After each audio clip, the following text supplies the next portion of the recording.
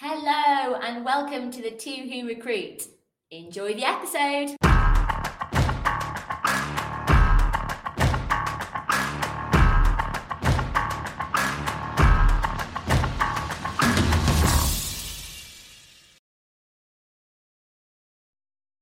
Hello to our listeners. So firstly, welcome to episode 5. They are going pretty quick. So, Jules, the purpose of this podcast has been for us dispelling the myths of recruitment. And in our recent few episodes, our listeners have, had Nilesh and Sheila come on the podcast. They've had our interviews, dispelling the myths of recruitment. Sheila and Nilesh were about diversity and inclusion and a lot more broader topics as well within financial services or corporate organizations. So that leads me on to today's episode. I will let you introduce what the purpose of today's podcast is. So over to you, Jules. Yeah, thanks, Shane. I'm really excited about today because we have talked about dispelling the myth of recruitment, as you've just said.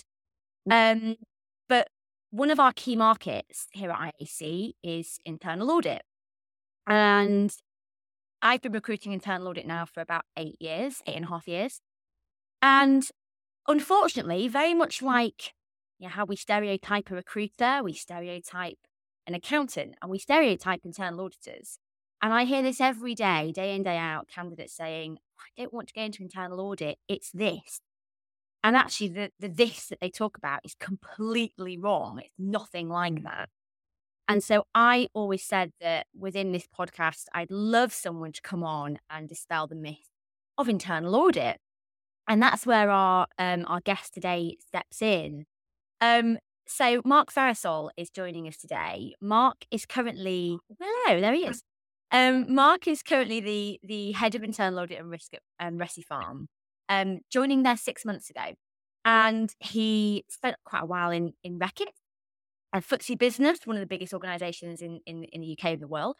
But Mark is a CPA. He's an internal auditor.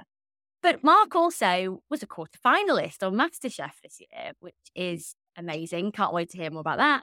And he's here today to talk a little bit more about the realities of the profession, the realities of internal audit, his journey on MasterChef. But also we'll delve into some more concepts around the D&I as well. So, hi, Mark. How are you? Welcome. Hello, both. First of all, thank you for having me. And thank you for this opportunity to talk about or dispel the myths in internal audit and just to talk about D&I as a whole. So I'm Mark Ferasol. I'm the group head of internal audit and risk management at Recipharm. I joined at 1st of July. I would say I'm a career auditor.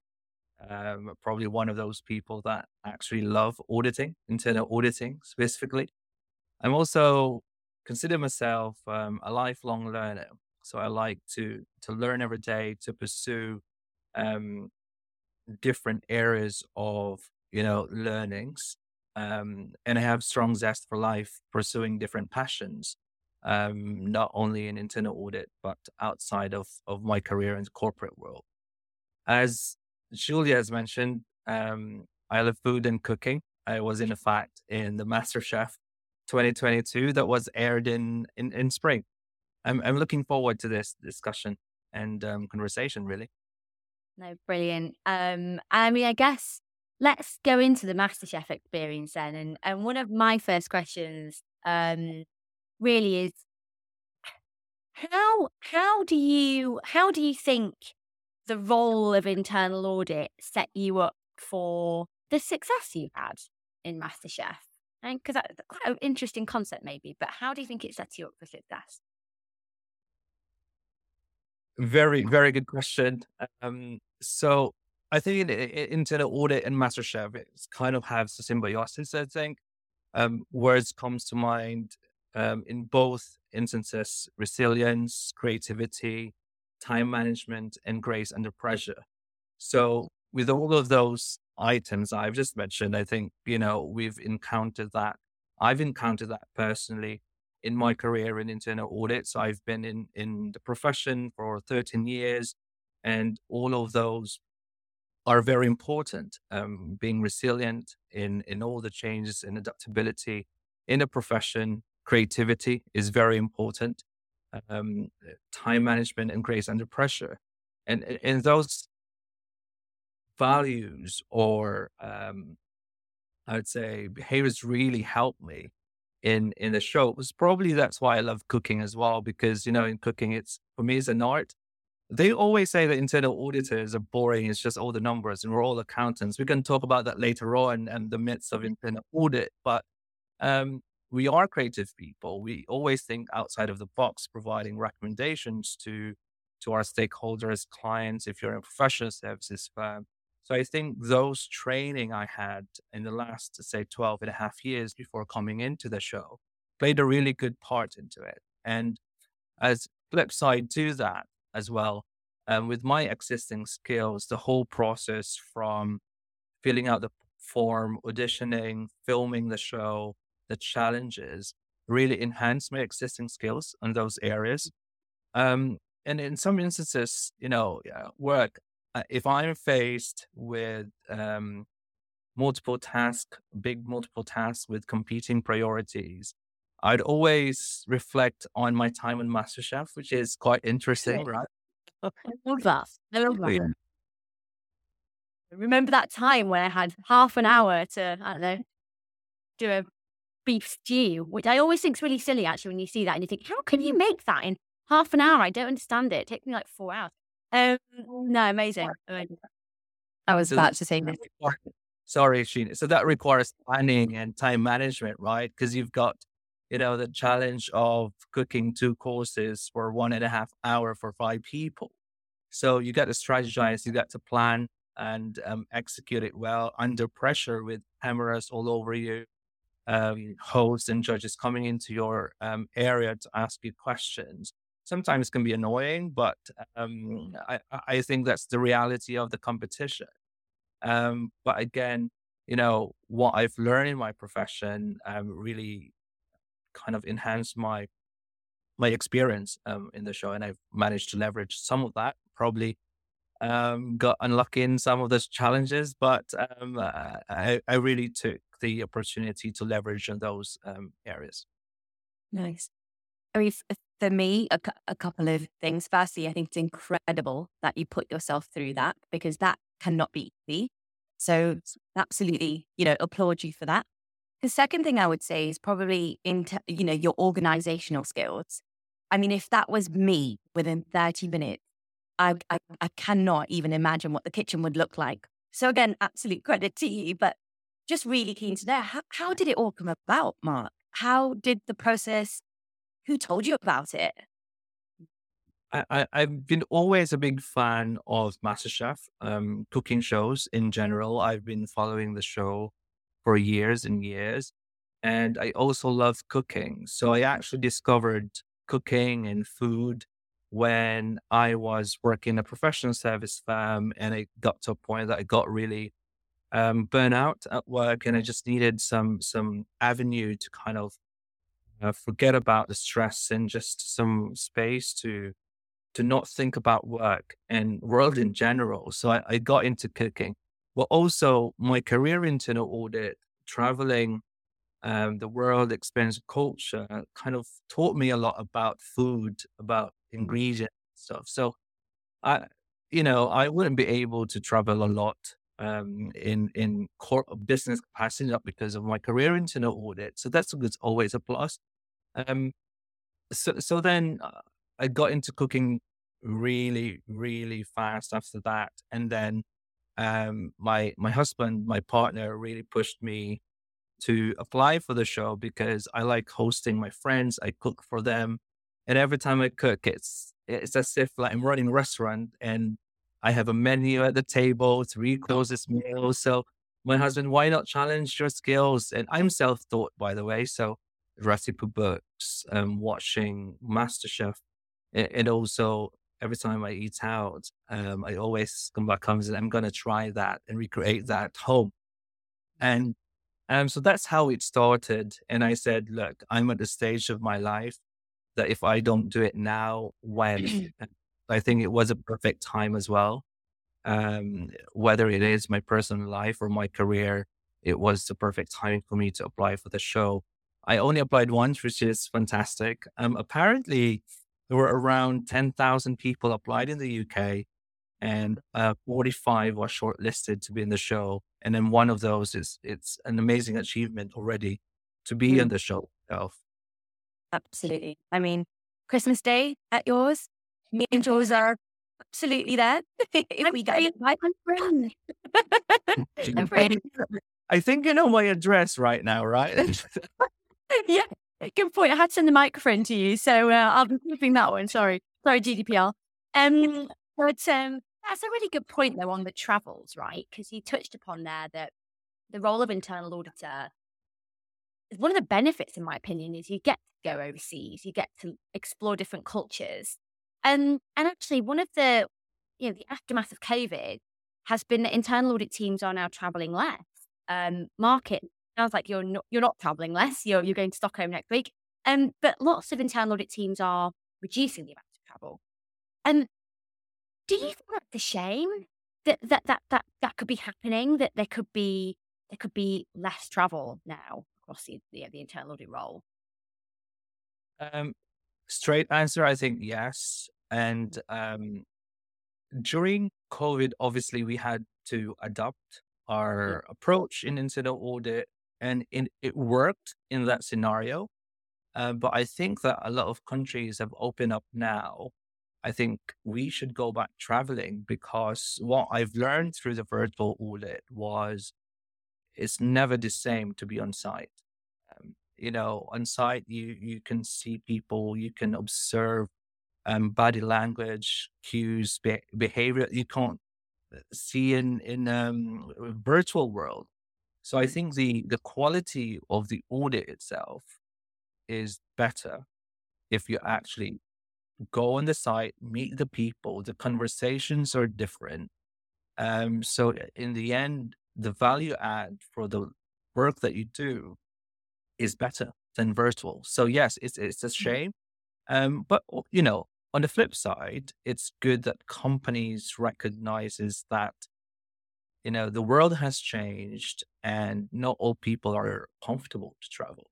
So offering that flexibility is good, but I think it depends on the internal audit function, how they want to strategize to deliver their plans. But for me, for example, person as a group head of internal audit, I would prefer my team to travel because, for example, I'm new to this organization. That's why I've been traveling a lot to the sites to get to know the business, because that's the only way you get to know the business, to be on the ground, meet people, understand the risk opportunities, and put a face to a name. It's different, especially stakeholder engagement. All of that is very important in the line of our work. I mean, it's a very interesting point you raise, because actually some of the discussions that I've been having within professional services that I support and do recruitment for is, it is really interesting to me. Are the quality of the audits the same when they are virtual? And I think your viewpoint is very interesting for me to hear, for our listeners to hear. So thank you. Thank you for being so honest about that. Yeah. I think, I recognize that during the COVID time, people say, oh, it worked. We can audit virtual. Well, it worked because the context of the situation we are in, we couldn't travel, right? So we don't have an option. So we have to make it work. But now that the world has opened, I think as part of our mandate as an internal auditor, we have to be on the ground. I think a lot of the challenges that some heads of audit have had is that they go overseas, they go to do an audit and nobody's there because they're all at home. And so they've had to almost, that must be a bit of a conflict as well. Saying we're coming to the office, we're coming to do an audit. We kind of need you to be there. It makes less sense if you're all at home and we're just sat on Teams in Stockholm. It's sort of an interesting one, isn't it? That's very true, Julia. I think it's case to case basis. For instance, in my company, it's because it's predominantly factory or manufacturing products. So you're always going to see people on the site. And for my company, it's just, I don't know what it is, but people want to be in the office. I think they're at the phase that even myself, I want to be in the office. So I'm a remote kind of worker because our head office is in Stockholm.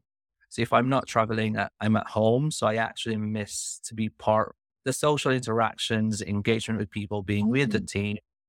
The feeling of being part of a team is different. But again, it's preference, right? Some people just operate on they're more productive on their own and working from home. So it's, again, we have to recognize that difference and people just, or not difference, more of preference, really. Yeah. Yeah, I think so. I mean, I spoke to a candidate earlier today and, they're of the same viewpoint, and it's not just one candidate. It's quite a few people are saying, actually, there's a lot of online fatigue. They want that social interaction, like you mentioned earlier, and they want collaboration. People miss that. People miss working with other people or having a bit of chit chat. And I think it's nice to get that balance within the office environment as well. Absolutely. Yeah, I totally agree. I think it's also knowing yourself. I've got quite a few friends who thought they wanted to work from home. They thought that suited them and they wanted to work from home. And then they quickly realized that actually they're quite sociable people, they're quite extroverted. And they quickly realized that company wasn't going to work for them because they wanted to be in an office. And I have so many candidates now saying to me, I don't want that remote role. I don't want to be at home, and only go in the office one day a fortnight. I want to be there and seeing my colleagues. And I feel the same. I mean, I choose to go in the office 5 days a week because I hate being at home. So I think it comes down to that individual. But gosh, that's hard, isn't it, for organizations from a cultural perspective to get right? Because you've got thousands of people working in a business. Not everyone's going to have the same kind of thought process when it comes to that. So it'll be interesting to see how companies really manage that over the next couple of years, I think. That'll be interesting. And let's go back a little bit further, Mark. One question I always like to ask people is, why internal audit? How did you find yourself in this profession? Right. So I'm originally from Philippines. So in the Philippines is a bit of a different system. So for you to sit down a qualification or a CPA exam, you have to have a degree in accounting. So I had a degree in accounting for 4 years, and then I sat down a CPA exam.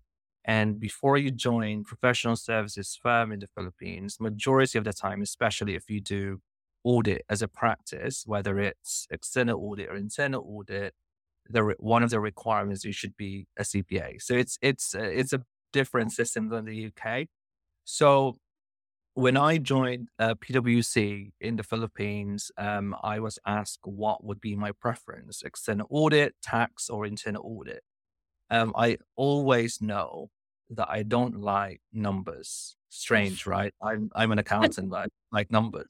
What I meant by that is I just don't. I don't like analyzing financial statements all the time. So I want variety. I get bored very easily with routine kind of work. So I chose internal audit, or we call it risk advisory services at that time. And without knowing really what it means, because in accounting degree, they don't teach you about risk advisor or internal audit. Or we were taught about management advisory services, financial management, financial accounting, etc. But internal controls, internal auditing, all of that is experienced through work. After a year, then I found myself and said I really enjoy this line of service because the variety of the work that I do. Some days you have projects around business process improvement.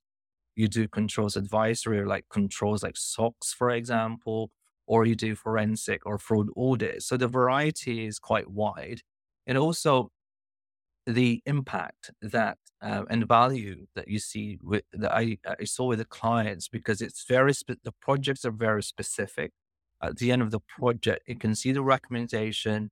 And if they implement the recommendation to improve the business, then you can see the value of your work.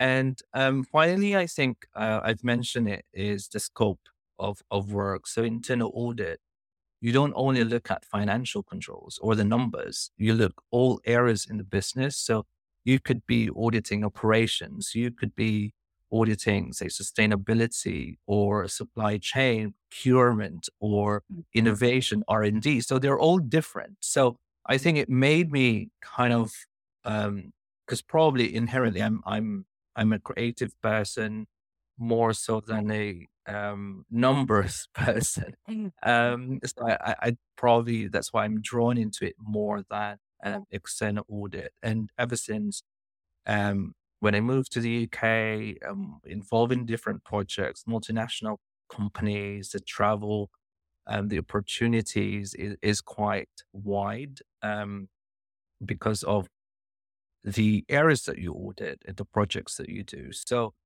yeah, so that's how I got into it, and I stayed still up to now, and that's why I consider myself career auditor, because I actually love internal auditing. I love probably some of my friends will laugh at this, but yes, I actually one of those that will accept and say, hey, like I do love auditing.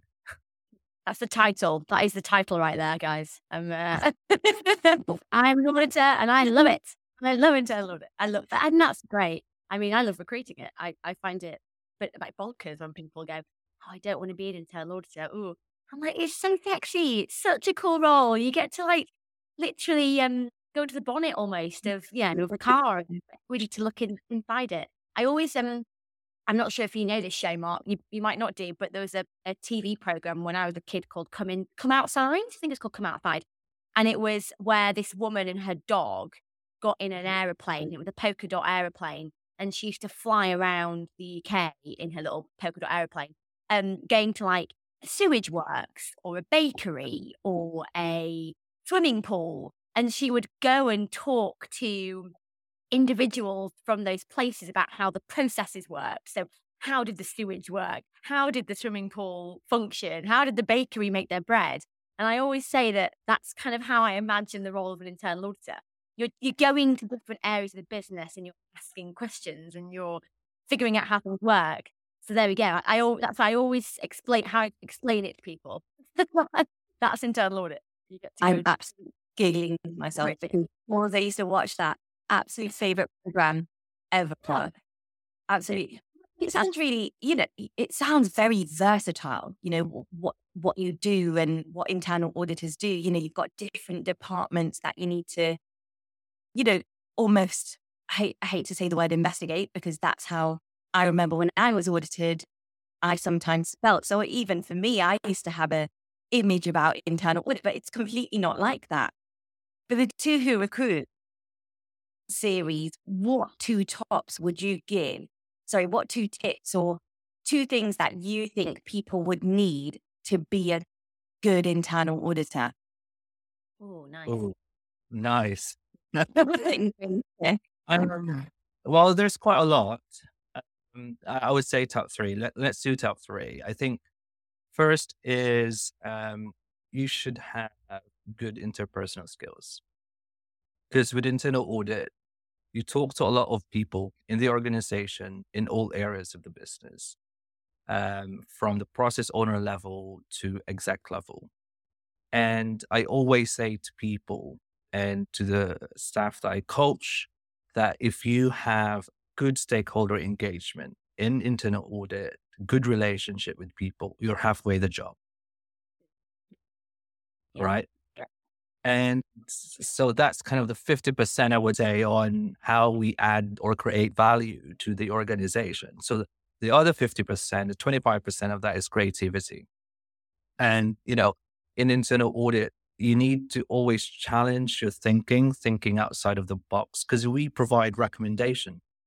So, yes, we do compliance audit. I'll discuss it more later in the Mythbusters, but, with the variety and of the areas that we audit, you always need to challenge your thinking, challenge your recommendation. Is it really going to add value? Yes, you found something, right? So that's the issue. What's the root cause of that?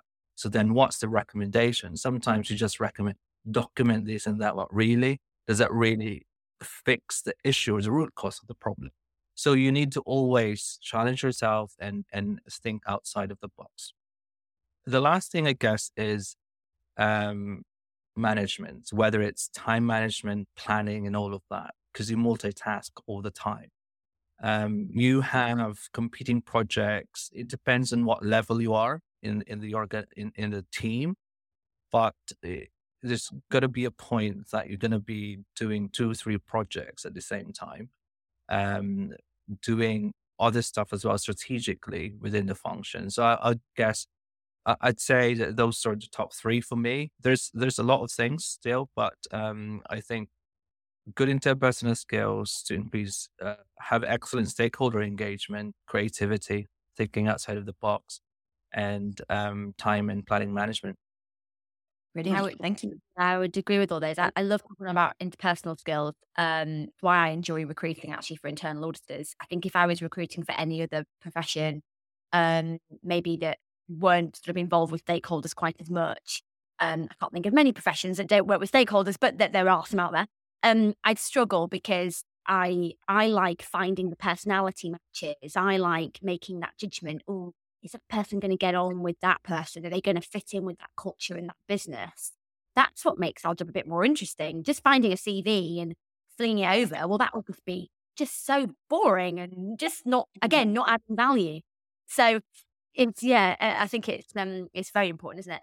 Well, we'll get on to these then, dispelling myths, because we've talked in previous conversations about, the misconceptions we hate about recruitment, what kind of really annoys us about what people think of us as.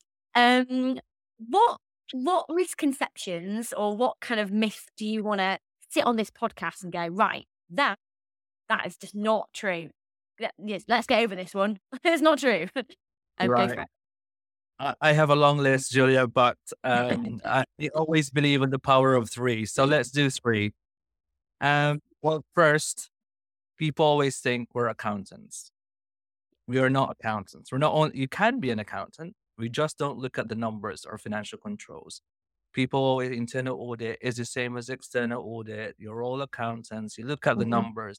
Oh, the scope of internal audit is wide.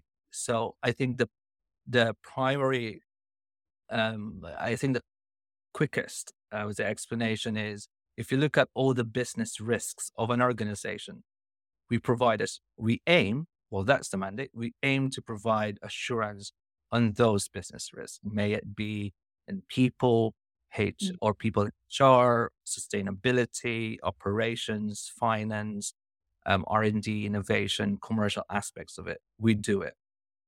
So you don't have to be an accountant in internal audit. You can, and sometimes it's a plus in some instances, but no, it's not.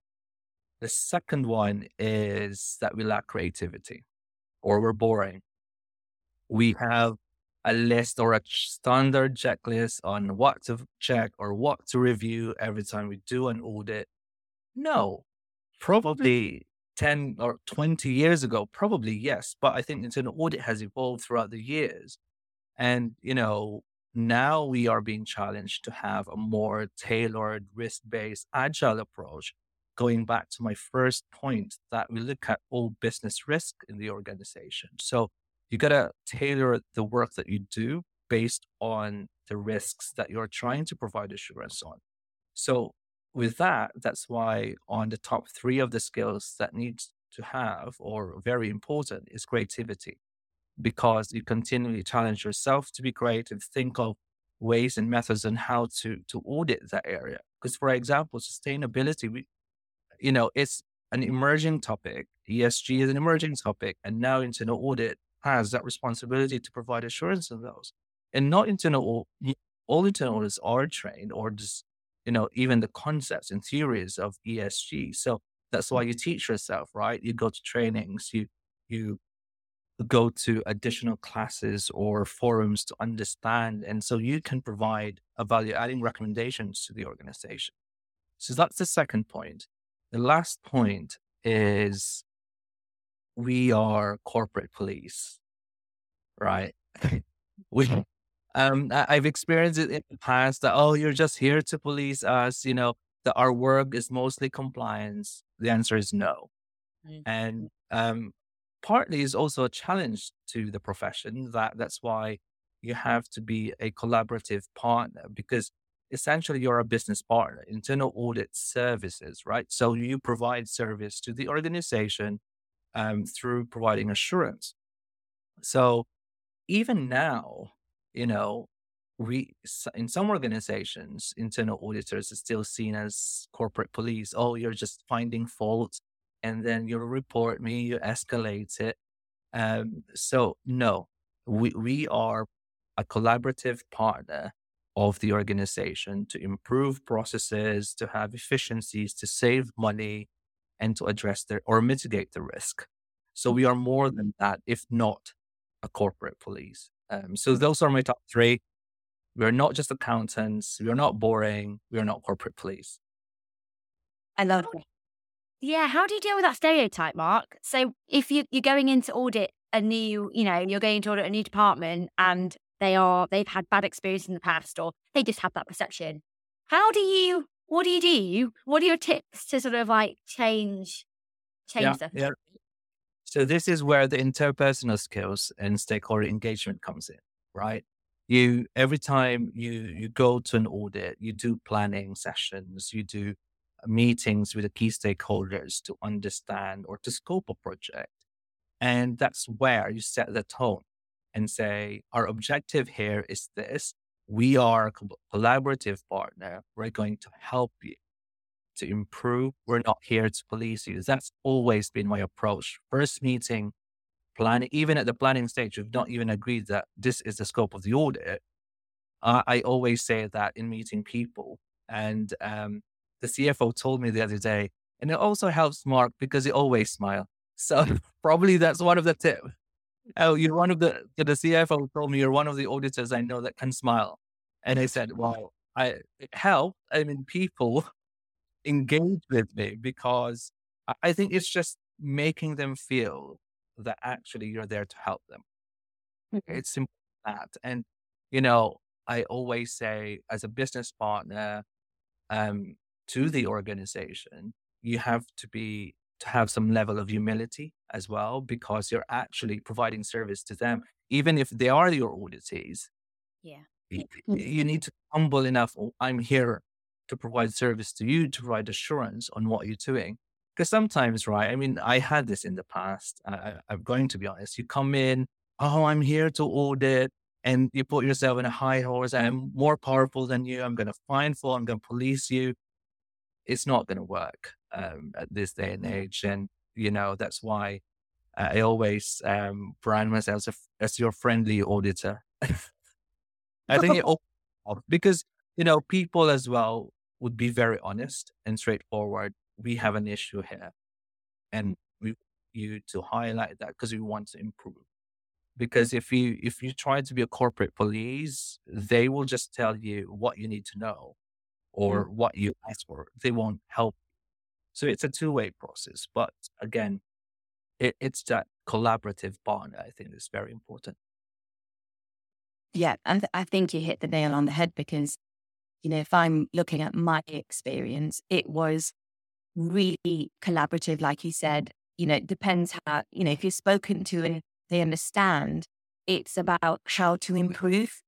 And I think some people really like that as well, within their work, and they strive for that.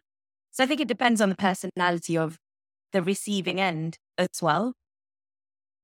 I agree with you, Sheena, because I think one of the things as well is know your auditors, know your audience. And, some auditors, they want to be policed, don't get me wrong. So, they want that compliance stuff. And you have stakeholders. No, I just want compliance. So you just got to listen and adapt. But, as internal audit function evolves in every organization, I believe we're moving away from that. We've got a magic wand, Mark, and you can change something about the profession. What would you change? Good question, and I think it's kind of linked to what we've just discussed. I think if I have a magic wand, I'll change the corporate police perception, or because don't get me wrong, it still exists. I mean, I'm quite saddened that by the amount of policing that internal audit still undertakes, it's still there. I'm not saying it's not happening.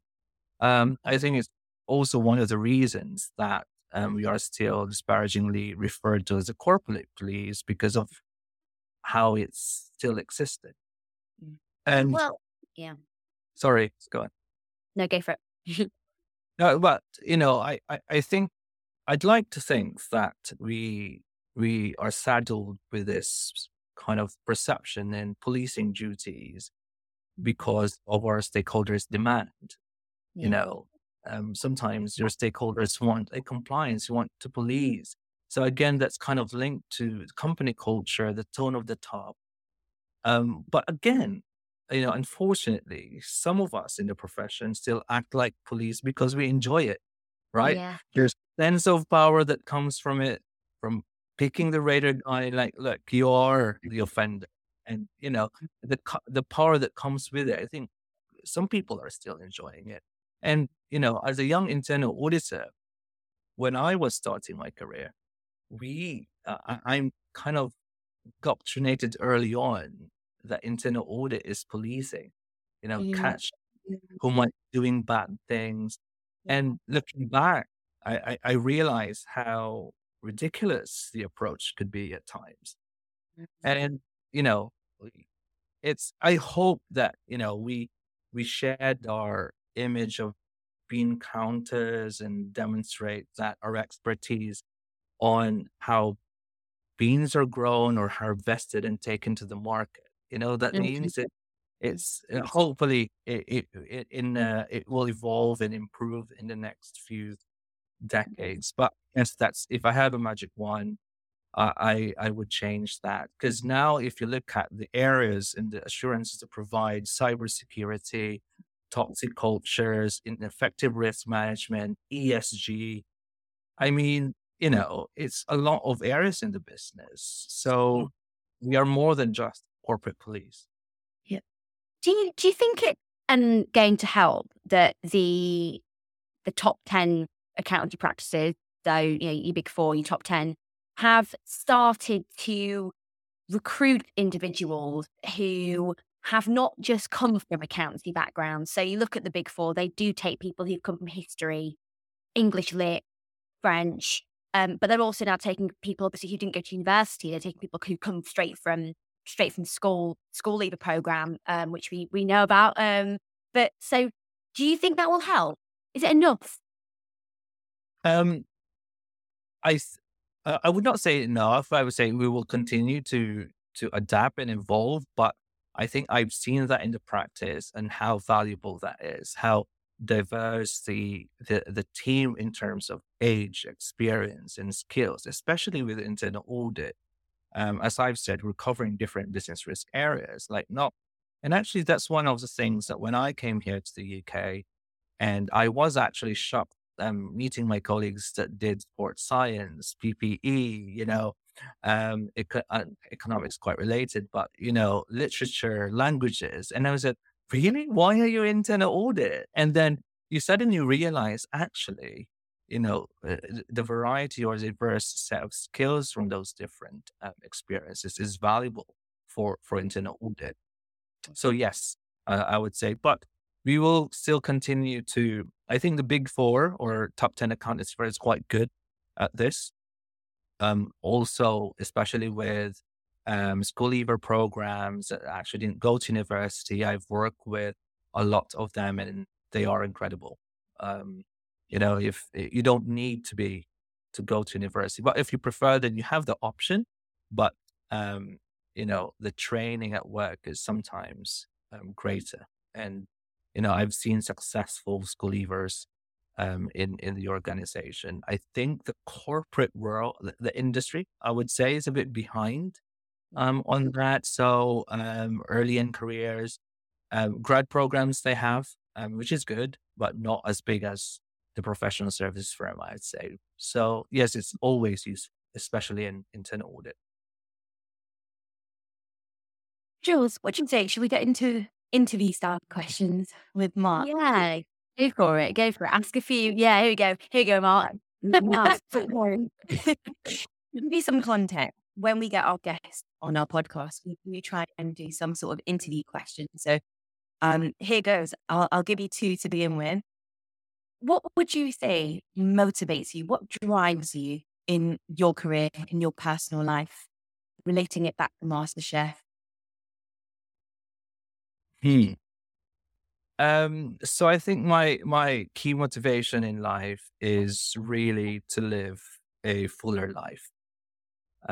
So what that means is, to me, is pursuing a lot of passions in life, not only, spending a lot of time working. And obviously the reality is, you work, you have money, but at the end of the day, you have to live a life. So it's always important to pursue other passions. And if passion is your work, then find another one to pursue, so you can live a fuller life. So that's one thing. I think the other one is learning and growth. I get bored really easily, and so I'm lucky that I married someone that I could continuously learn, because otherwise I'd probably not marry him. So because I like someone that will challenge me, that I feel that I grow as a person. Because I said in the introduction that I'm a lifelong learner. So if I continue to learn, whether it would be in my professional or personal life, then that's something that drives me and motivates me. Um, the last thing is around creativity, I'd say, or innovation. So I'm quite creative in probably most aspects of my life. I try to be.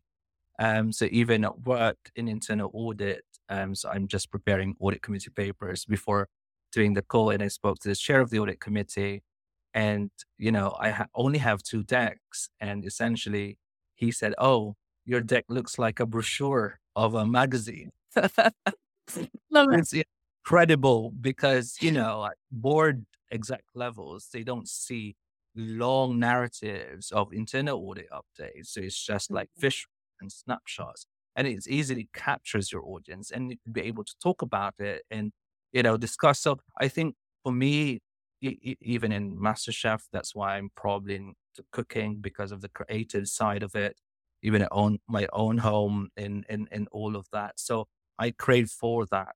So I think that's top three for me.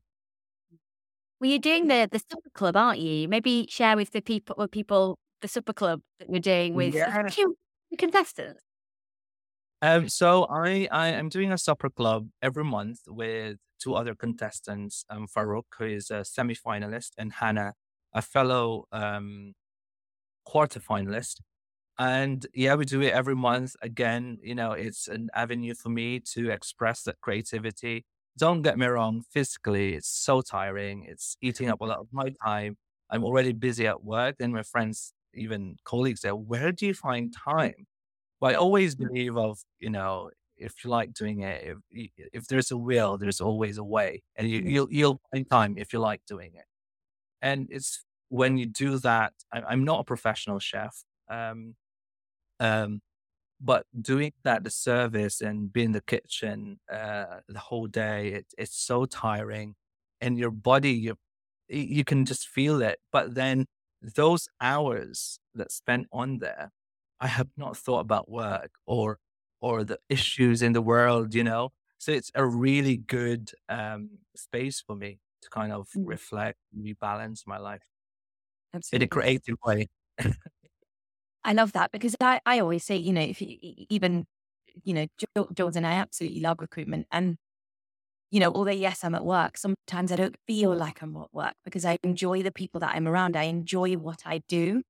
And I think when you enjoy something you do, no matter what it is, it doesn't really feel like a chore. So I think that's quite important, isn't it? My second question for you, Mark, would be recently becoming a head of audit.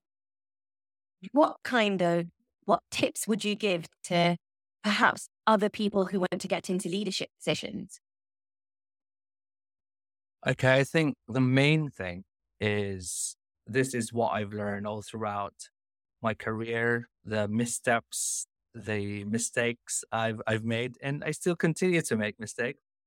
But all through that experience, I think the biggest realization for me is be authentic.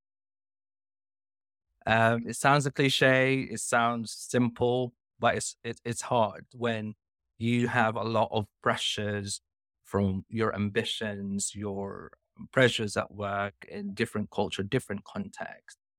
Uh, but be authentic. The other part is finding your spark. I always, that spark, and spark means for me is as significance. Why are you doing that? Whether it would be your hobby or your career, why are you doing internal auditing? Why? So then you find that significance and purpose of why you're doing it. The P in spark is passion, right? And the A in spark is ambition. So it goes all together because ambition is nothing without passion. So going back to your point, Sheena, is enjoying what you do. So that's what passion is all about, because it doesn't feel that it's a job, it's a chore. Yes, obviously you're getting paid, but actually you're doing enjoying what you do, that passion, and it links to ambition.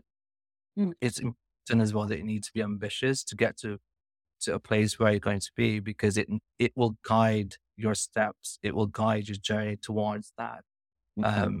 Things that you need to do, the decisions you're going to make, and resilience. Don't be afraid to make mistakes.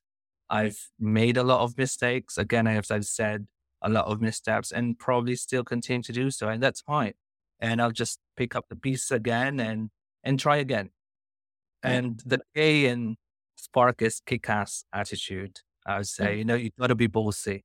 To be, you got to know your worth. So that's why if you know your significance, you're passionate about it, have ambition, you've been resilient, you can have that kick-ass attitude in asking of what you deserve. Before early years of my career, I'm too shy to say, I deserve something more. I need to be promoted.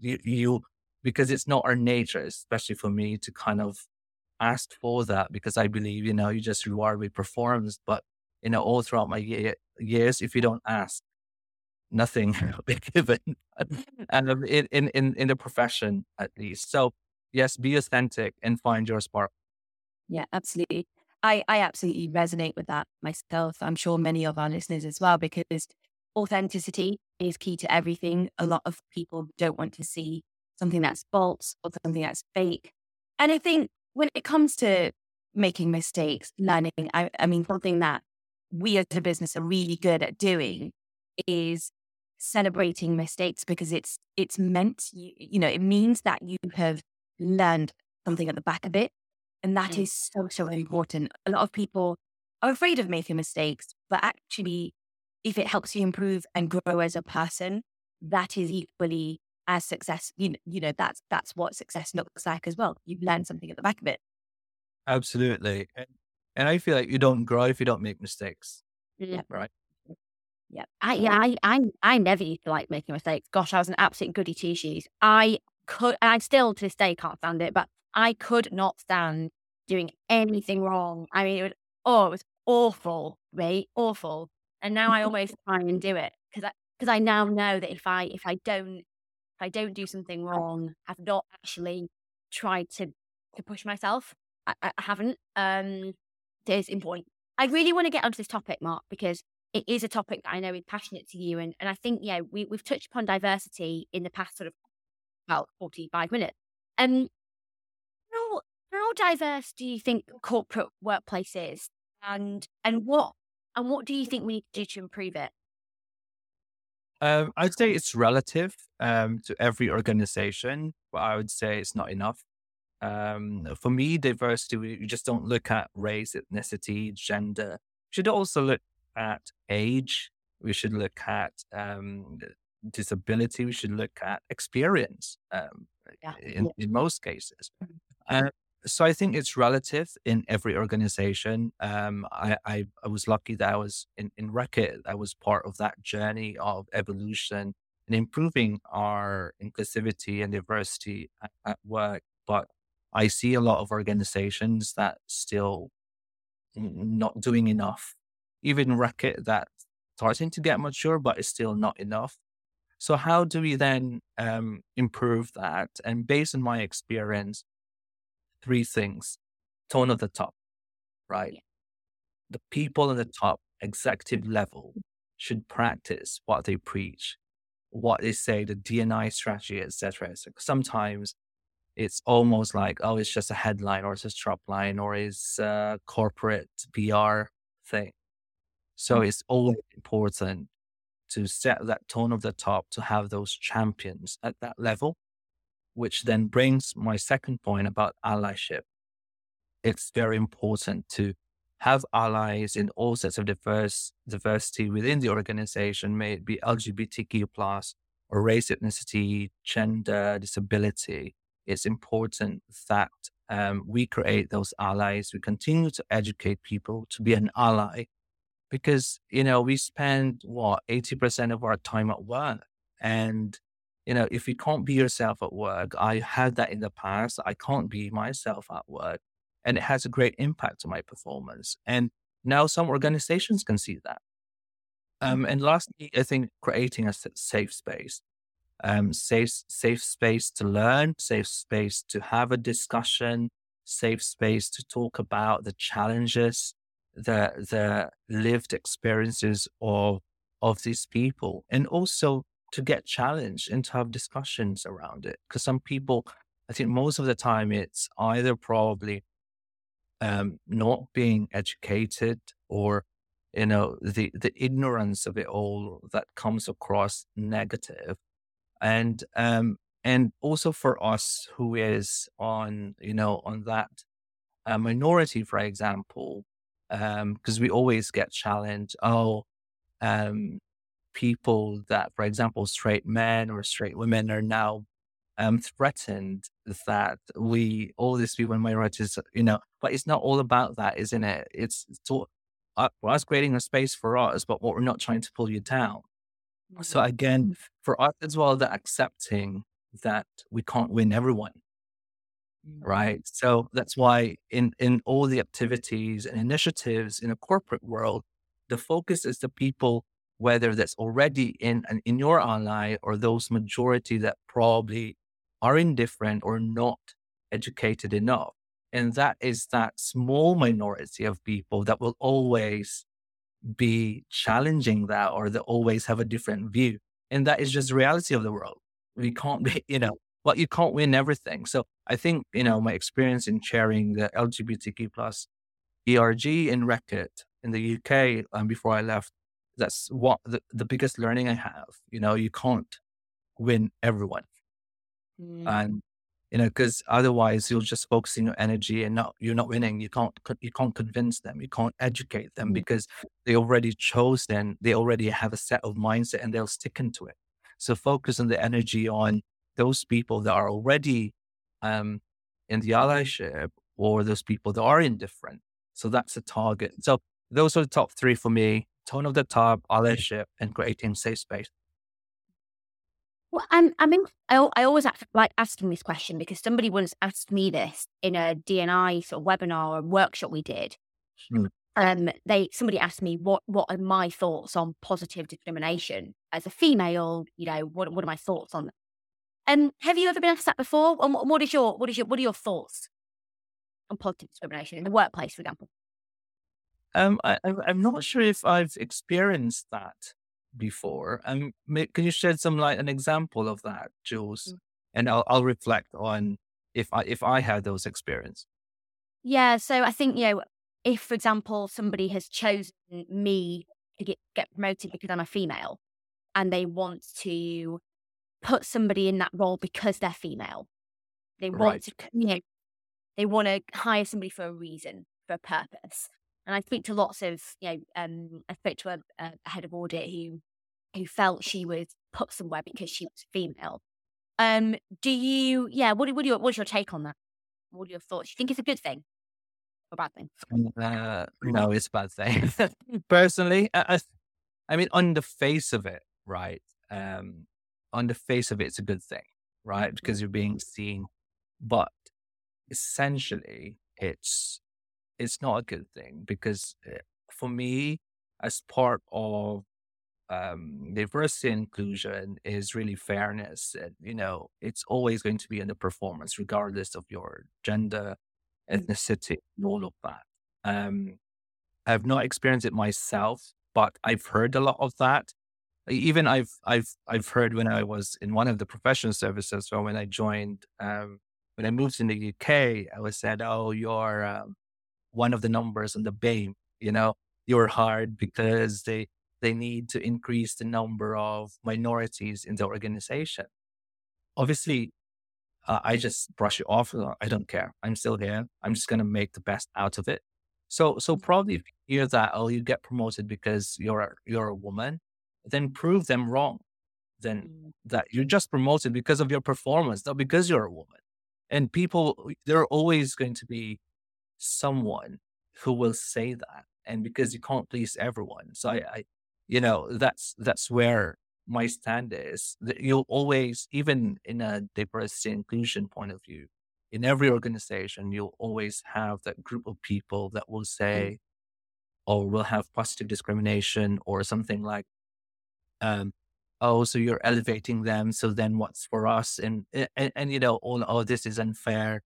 But I chose not to focus my energy on that. And if you are victim of positive discrimination, then prove them wrong. Wrong. Yeah, I like that. Be the Yeah. good cat. Back Go it, for it. right? Let us bark. Let us bark. Go. Shall we head on to, just conscious of the time as well. So shall we get on to Mark, the bamboozled question? Yeah. We've got today. I'll give you some context. The bamboozled question is a question we have for all of our guests.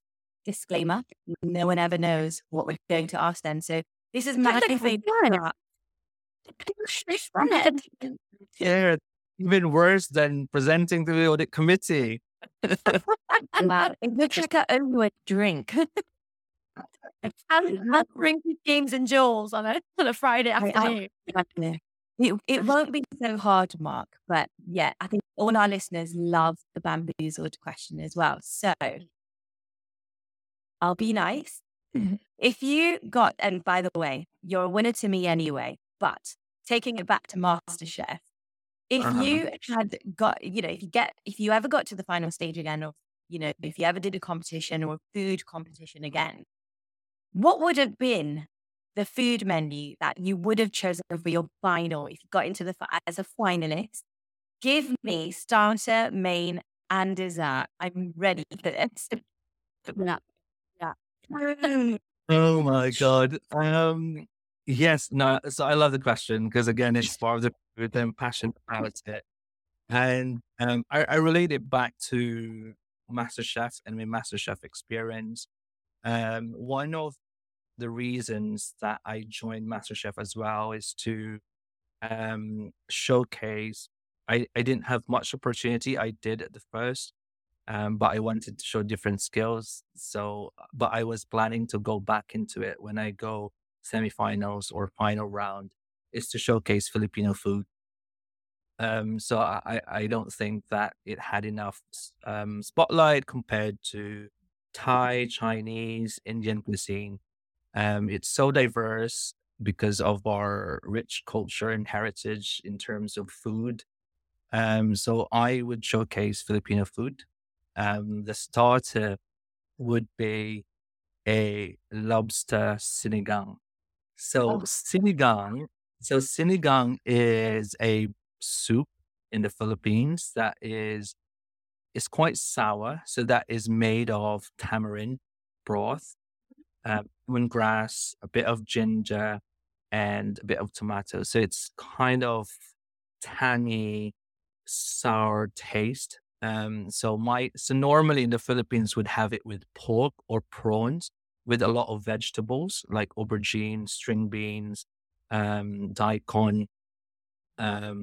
So that's kind of your traditional, but obviously it's MasterChef, right? So I'm gonna do kind of like a lobster bisque sinigang with a lobster on top. Off. So that's a start She there. loves lobster. She loves lobster. I'm a She was drooling. She was drooling. Look at that. She's like, it might be something to do with it. I'm absolutely starving. So you can cook me anytime. I'm hungry now. Go on, main. Main course is lechon. I'm not sure if you've heard of lechon. Right. So it hog roast is traditionally it's a pit roast, full pig, stuffed with lemongrass, loads of flavor in there, and you roast it in open fire. So obviously I'm gonna do a pork belly version of it, and wrapped it with garlic, spring onions, lemongrass, roast it to have that crispy skin. And I would serve that with pomana. So it's like a thin layer of potato. So if you notice, it's kind of French Filipino. So it's like French technique, but Filipino flavors. And then I will do some Jerusalem artichoke puree and some pickled vegetables and some crispy apple. That sounds sublime. I'm actually really upset that I'm going to have to cook my own dinner tonight, and I can't cook, Mark. I'm the worst cook. I'm pushing. Tell you what I'm making for dinner. Yeah. No, let's not even talk what we're going to make. Do you want, for my lunch today, I had tuna, couscous, and some of those, those like sweet corn, the corn on the cob, the little mini corn on the cobs. That's what I had for my lunch. Tuna. Right now. Corn. It was all horrible. Bloody awful. Before going to the dessert, I'm gonna have some yuzu and calamansi and sake granita for a palate cleanser. The calamansi is our kind of version of like lime, between lime and lemon. So I think it's near a kumquat, I think. And then yuzu obviously is Japanese lemon, some sake in it. They're very fresh, tangy to just clean the palate. Yeah. And then for my dessert, it's called Recipharm. It's called Recipharm in the Philippines. So it's kind of like creme caramel, panna cotta kind of texture. In Brazil, I think they're calling it puji, that's kind of version of it. So essentially that with mango and passion fruit coulis for some acidity, and then I'll make a crumble for some texture, but put ube. So ube, taro. So it's famous in the Philippines to have kind of earthy, sweet root crop flavor into that. And and then maybe a meringue on top. So that's the dessert. Is that really? Well, out of interest, are there any good Filipino restaurants in London that you would say put on your list to go to them? Because I've never ever eaten at a Filipino restaurant. Are there any? Yes, I think so. There are a few. One in Kensington called Rombelos. Now I'm doing a free PR for them. Yeah, it's like a stamp conventional. There is one that's called Sarap, which is more of a bistro, French but Filipino flavor. And then there's one that's called Turo Turo. Chef Rex actually won in one of the TV show, or appeared in one of the TV show this year. That competition with Jamie Oliver, I think, to create a cookbook. So he's got 2 pop-ups in London, and there's plenty of pop-ups. Rapsa in Archway, in Hoxton. There's a few. There's a few, but that's why I said it needs a bit more out there, and it's getting there. I'm gonna try one next year. That's gonna be one of my things to do in 2023. I'm gonna try one out. Maybe the All right, Hopton one. for you, Jules. Well, you cooked. Do you know what? Is that a date? There you go. It's a date. I'm coming over and you're gonna cook. I'm looking at my diary. Here we go. My date. Organize that one. Yeah. Well, Cool. Mark, I'm going to talk to you all day. It's been an absolute pleasure to have you on here. I am so hungry. So Yeah. on that note, we will thank all our listeners. Thank you so much for coming on here and take out your busy diary with everything you do. Thank you so much for coming on here. Thank you. Thanks, Mark. Thanks bye, for guys. having me. Great fun. Thanks. Bye, guys. Thanks for listening. Thanks for listening to The Two Who Recruit. See you next time.